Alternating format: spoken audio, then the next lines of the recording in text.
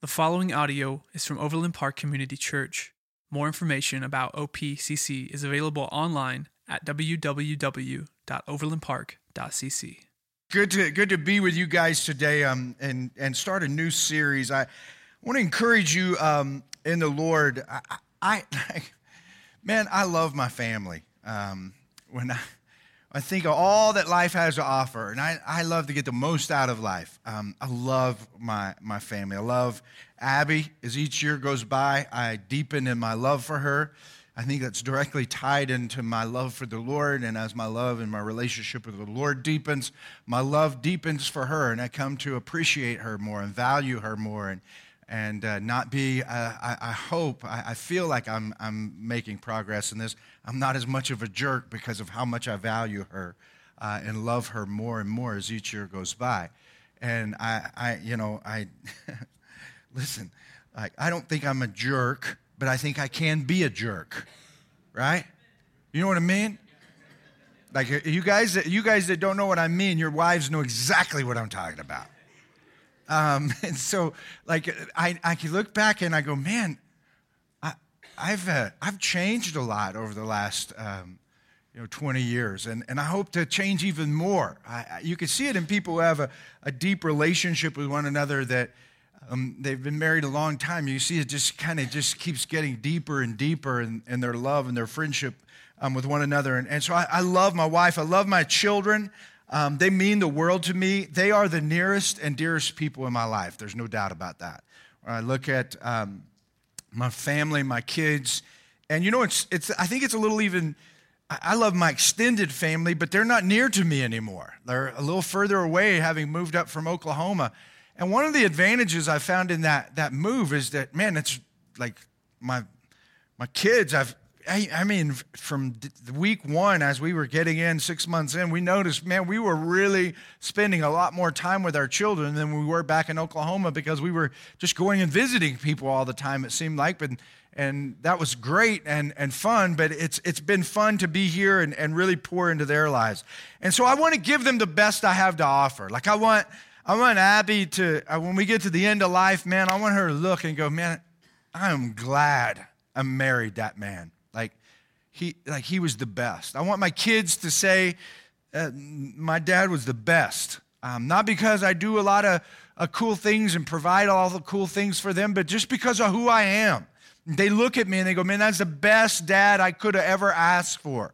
And so that's really, really important to me. I love my friends.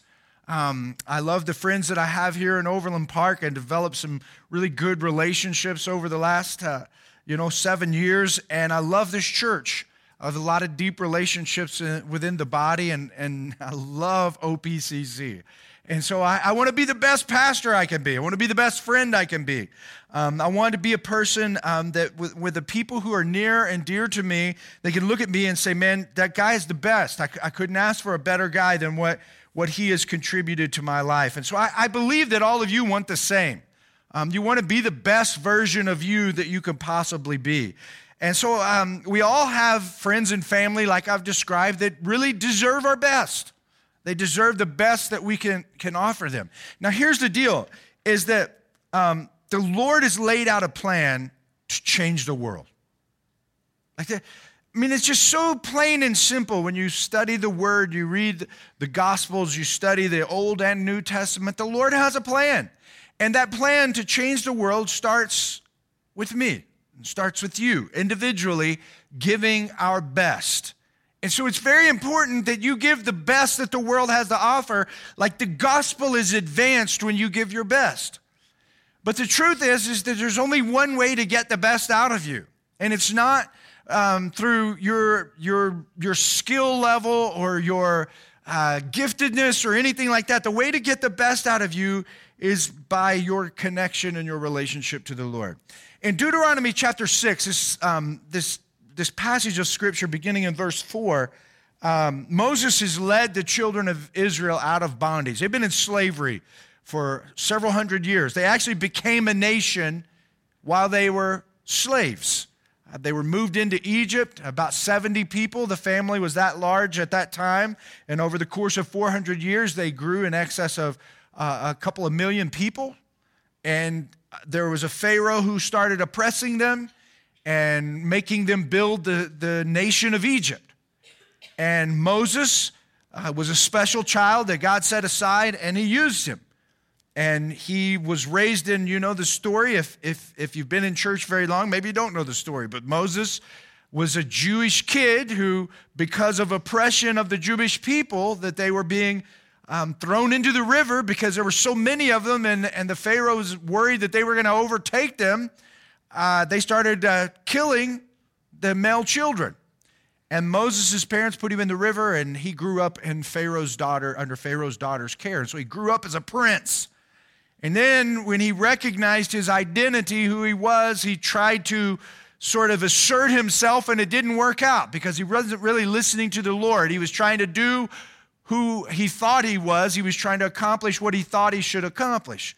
And so he wanders out in the wilderness for the next 40 years of his life, and God does a work in him, and God, he meets with him. And the Old Testament teaches us that the Lord appeared because the Holy Spirit didn't live in people like he does today, but the Lord appeared in this bush that did not burn up, and he called Moses, and he set him on the road that he wanted him to travel on. And I could see Moses over that 40-year period really wrestling with the Lord about who he was, what God wanted to do in his life, about he thought he had tried to do it the right way, and it didn't work out, and he ended up having to flee. And now he's living as a shepherd out in the desert, man, raising sheep in the desert. It's not an easy task, right? Especially when you're used to living in the comfort and the riches of a prince. And so during this experience, God tells him, I want you to go back to Egypt, and I want you to deliver the people, my people.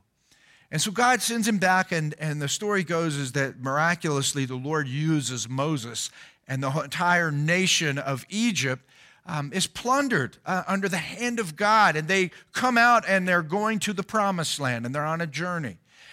And so God has to tell them, this is how I want you to live. Now this is important because you go, man, why is Jimmy giving me all this Jewish history? I'm trying to teach you about God. That's why. And it has to do with the Jews. Because God, if he is this being that exists that is spiritual and he's going to talk to us, what's he going to do? Especially like during this period of time, how does God talk to people? Through a person. And he makes a promise to this one guy. I'm going to make you into a great nation. He promised one guy that. His name was Abraham. And guess what? A great nation came from that guy. And throughout time, God started hammering out, this is what I'm like. And so the Jewish people, as we look to the Jewish people in the Old Testament, God is sending a message to all of humanity because that's how he's going to communicate with us. How else is he going to talk to us? It's a brilliant plan. And so over the course of thousands of years, through prophets that were farmers, some of them were peasants, some of them were kings, God writes these messages of what he's going to do. And it's all about the Messiah that's going to come. And so for thousands of years, God is hammering this out. And so he tells this group of people, as they become a nation, this is how I want you to live. This is something that's very important to you. And we get this passage of Scripture in Deuteronomy chapter 6, beginning in verse 4. It says, "Hear, O Israel, the Lord our God, the Lord is one. Love the Lord your God with all your heart, with all your soul, and with all your strength. These commandments that I give you today are to be upon your hearts. Impress them on your children. Talk about them when you sit at home and when you walk along the road, when you lie down and when you get up. Tie them as symbols on your hands and bind them on your foreheads.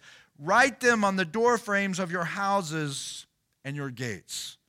Now this is known as, to the Jews, this was known as the Shema. And it was something that was extremely important to the Lord's people. It was a reminder that the Lord is above everything else. And when you're doing life, you need to be reminded, the Lord is telling Moses to teach the people, they need to be reminded that they are to love me with everything in them. I'll just let that kind of sit and sink into your heart. God is saying, this is what I'm like. Love me with all of your being, with everything that is in you, with all of your heart, all your mind, all of your soul. Love your neighbor like you love yourself. Whoa. Because we all know We love me some me, right? Okay? Love your neighbor that way. And treat them that way. And then he goes on, he says, impress this stuff on your kids. Like tell them when you're walking along the road, talk about the Lord. When you're going to work, talk about the Lord. When you sit down to eat, talk about the Lord. Like, that's the instruction. Now just think about all your conversations and how many of them are about the Lord. Because they all should be. Somehow, some way, the Lord should come out in your conversations just because of who you are and what he's done in your life. So God expects your family, when we look at your family, what we see here is that God expects it to be a place of spiritual development. That's why husbands in the Bible, in the scripture, are called leaders in the home. That's not chauvinistic, because the leadership that we find in the New Testament is all about dying to yourself and serving. And so there's nothing chauvinistic about that. What the Lord is trying to say is, men, lead out and follow, die to yourself and follow Jesus and love your wife like Jesus loves the church. And so it's a call to give our all to our wives. So as we come into relationships with our friends and family and our neighbors and our, our wife and our children, we are to love them that way. We are to give them our all. We are to teach them and impress upon them what it's like to follow the Lord. The best teacher in the home to your wife and your children ought to be you, men. There ought not be a better teacher. Like Jimmy Holbrook should not be the best teacher of what it means to follow Christ in your family. That's not what the scripture teaches. This is for everyone. Love the Lord your God with everything. And so there's a call for a Christian man to lead out. But that call comes to the woman too. It's not just, it's like two parents. Love the Lord with all your heart, all your mind, all your soul. So that when children look at their mother, they ought to see the hand of the Lord. They ought to see, men ought to look at their wives. Like Peter talks about it. He says, man, what if you got an unbelieving husband? Then just be so in love with Jesus when he looks at you, he can see the change in your life that draws him to the Lord. Because he knows you're not living a normal life. You're being led of the Lord, and he can experience it. Why? Because you love him like you love yourself. And so here's the plan, is that God wants you to be the best you. And so when we look at this, we see that this is where his values and his character are transferred to the next generation. Like he just immediately starts talking about your children. Impress this. Like make sure, I'm reminded of Play-Doh. You press down, and the cool thing about it is your handprint is all over it. What you do, you take that Play-Doh and you spread it out. How many of you like Play-Doh? How many of you don't like Play-Doh?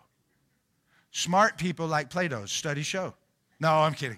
Okay, so you put the Play-Doh down. You press it down. Whoa, man, you press it down. What do? You look at it. You look at your hand, and then you go, it smells so good. But you've impressed your handprint on the Play-Doh, and you can see it. That's what the Lord says to do. Impress this on your kids. Let them know. Hang it on your doorpost. Let it be a reminder when you walk in and out of your home what it is that you're supposed to do. And so when we look at this, we go, whoa, man, this is what the Lord expects out of me. To accomplish this, there must be movement in your life. Like you have to have movement happening in your life. And so here's the first takeaway. To be your best requires deep spiritual transformation. You will never be your best because you see other people, that you see movement in their lives, and you go, man, that person, they look like they've got a lot of movement, and I want some of that, so I'm going to start going to church. You're never going to be your best by going to church. You're never going to be your best by trying harder. The only way to be your best is by deep spiritual transformation, because every human is broken. Every human, their fellowship with God the Father has been severed by this thing called sin. There is none righteous, the scripture teaches us. No, not one. Nobody is right before the Lord. And so when we look at this, we go, okay, if I'm going to be the best me, I better fix me. And the only way to fix me is by going through deep spiritual transformation. One time Jesus was talking to a guy by the name of Nicodemus in the book of John, chapter 3. And Jesus says to him, I believe it is in verse 3, he says, to enter the kingdom of heaven, you must be born again. Think about, what is Jesus talking about there?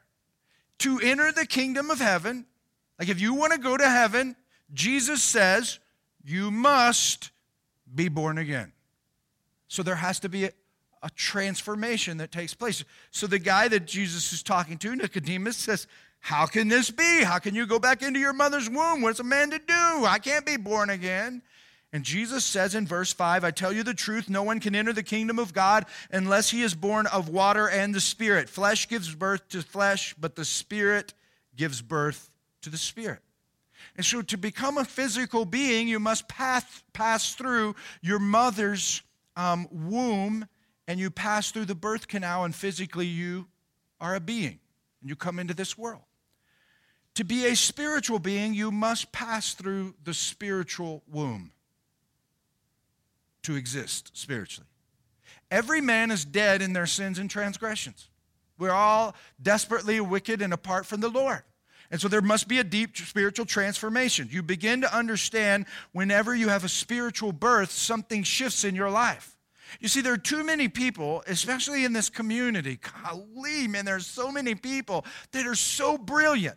So I've encountered so many brilliant, unbelievable leaders, professionals.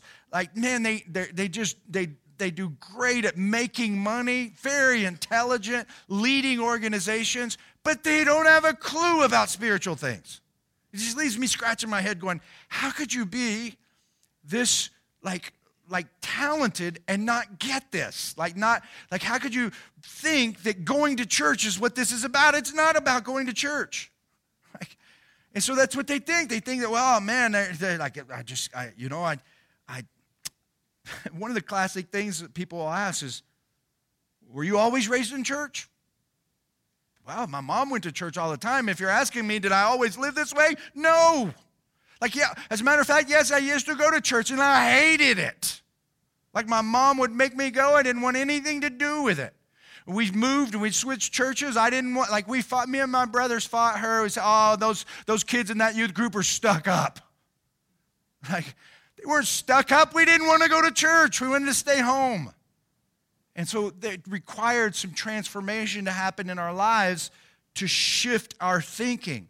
And so what happens is when you encounter the Lord and you are born spiritually, just like you are born physically, one of the first things that we got to get that new baby to do is eat. If he doesn't eat, we got problems.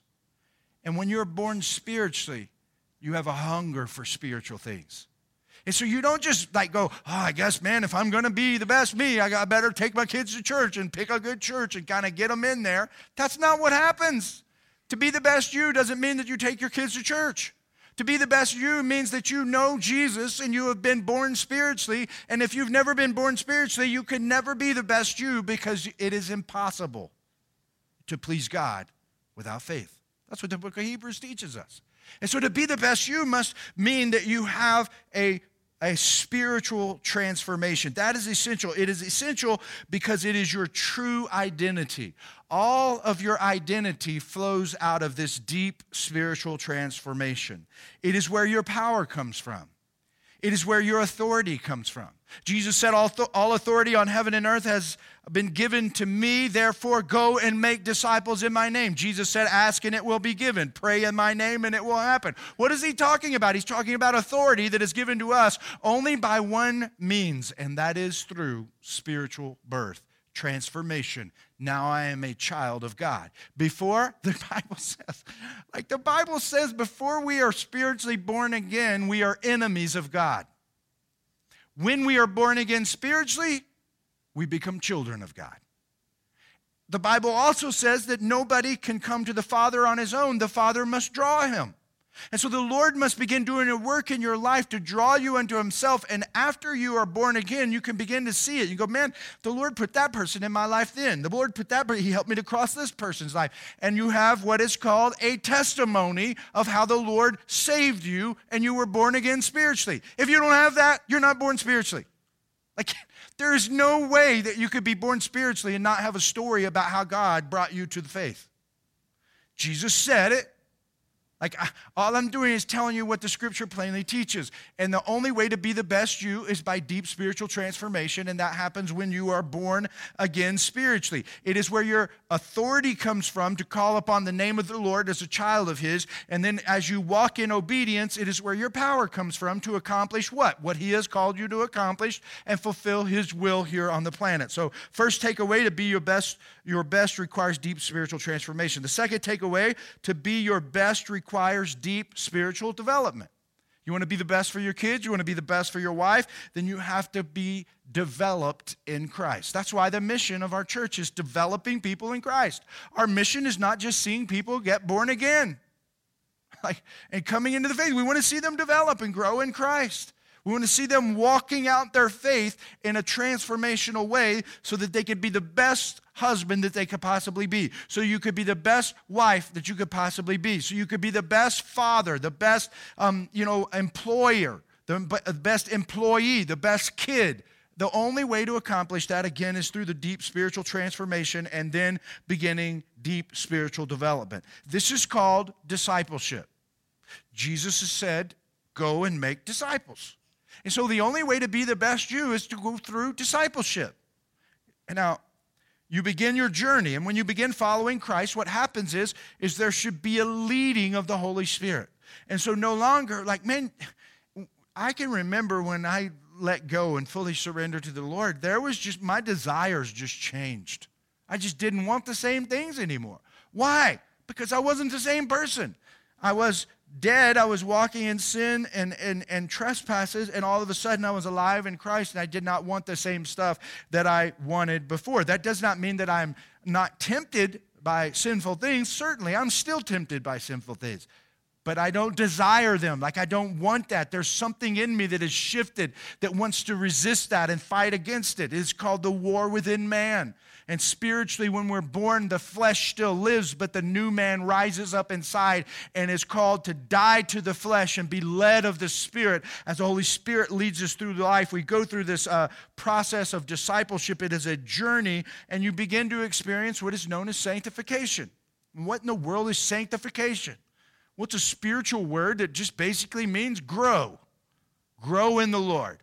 In 2 Thessalonians chapter 2, verse 13, Paul says this, "But we ought always to thank God for you, brothers, loved by the Lord, because from the beginning God chose you to be saved through the sanctifying work of the Spirit and through belief in the truth."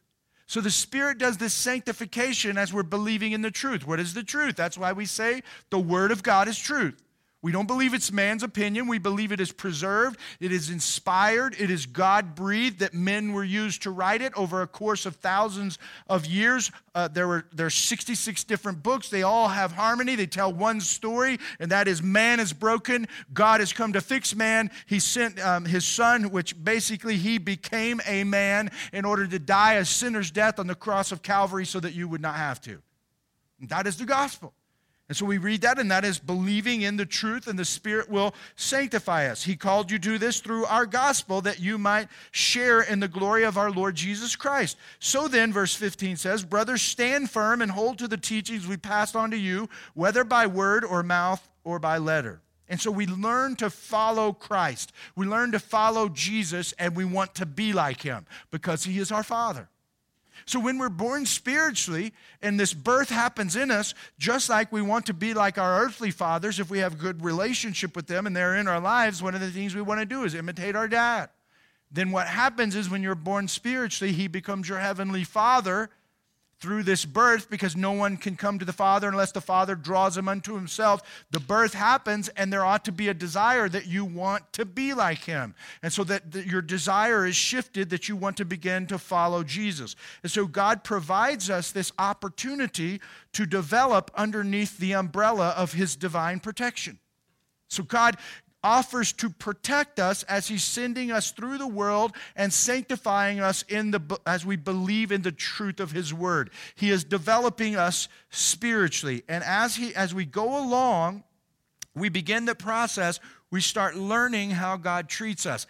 And when this shift takes place and we understand that he's protecting us underneath this umbrella of divine protection, Proverbs 18:10, I think, says it well.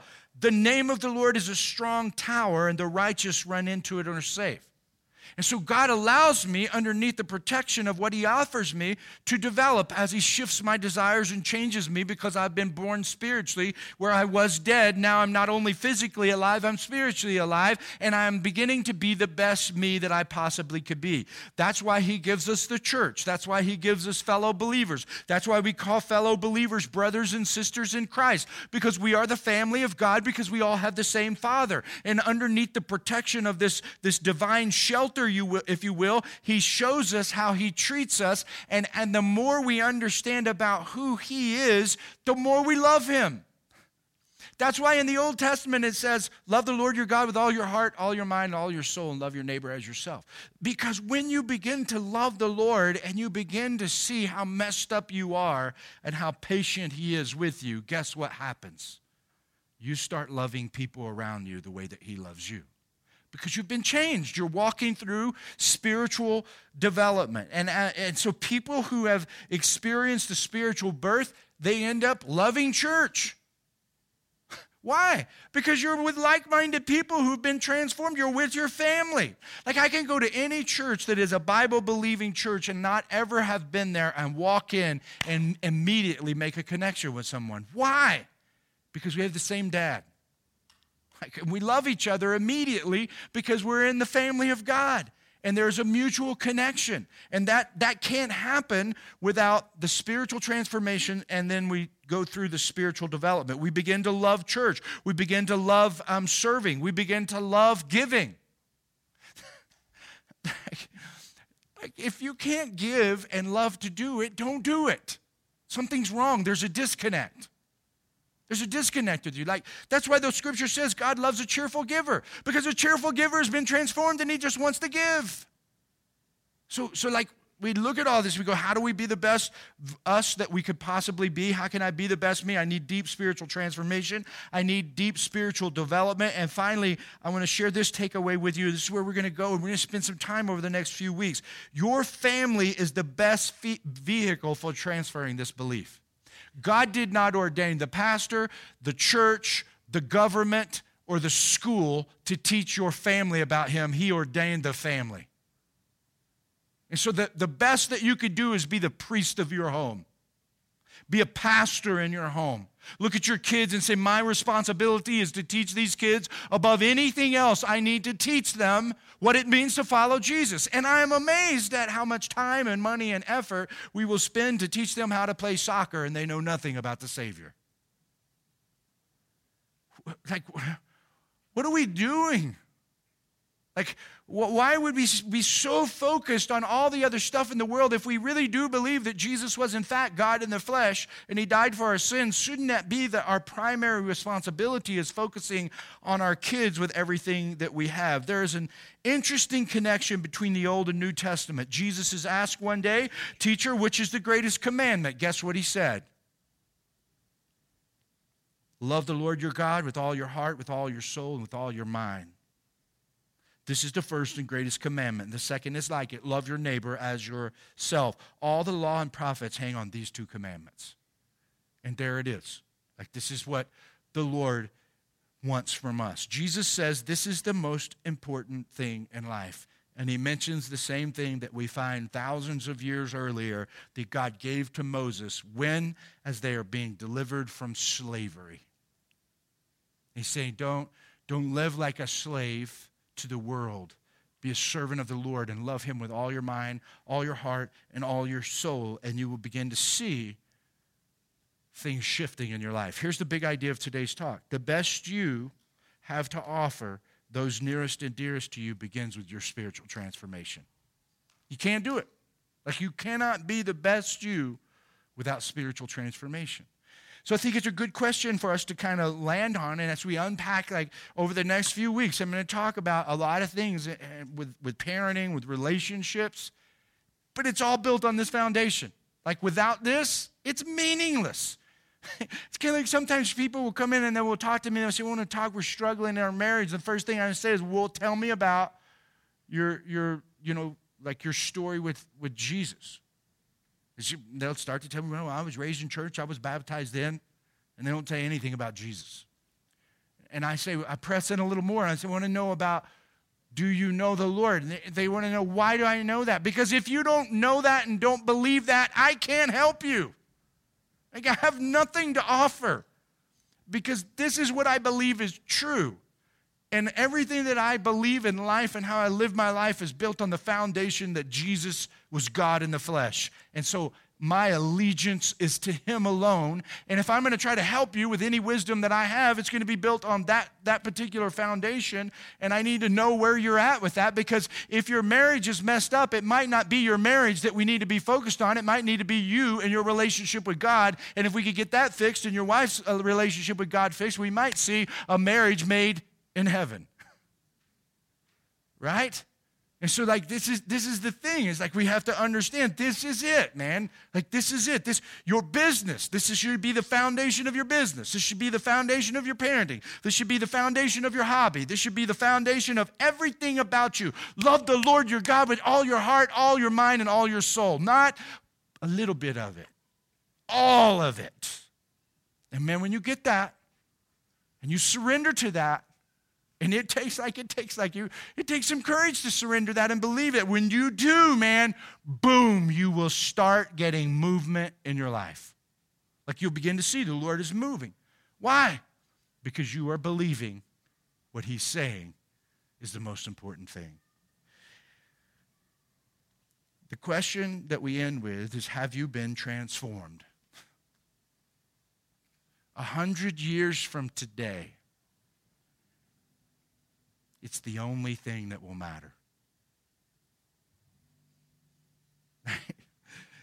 It's not going to matter how much money you put in your IRA. It's not going to matter how big and successful your business is. It's not going to matter what kind of car you're driving or what your address is. 100 years from today, the only thing that's going to matter is, do you know the Lord? Because you're going to be dead physically. And the hope is that you have been born spiritually and you're part of the family of God. Thank you for listening to audio from Overland Park Community Church in Overland Park, Kansas. For more information, visit us online at www.overlandpark.cc.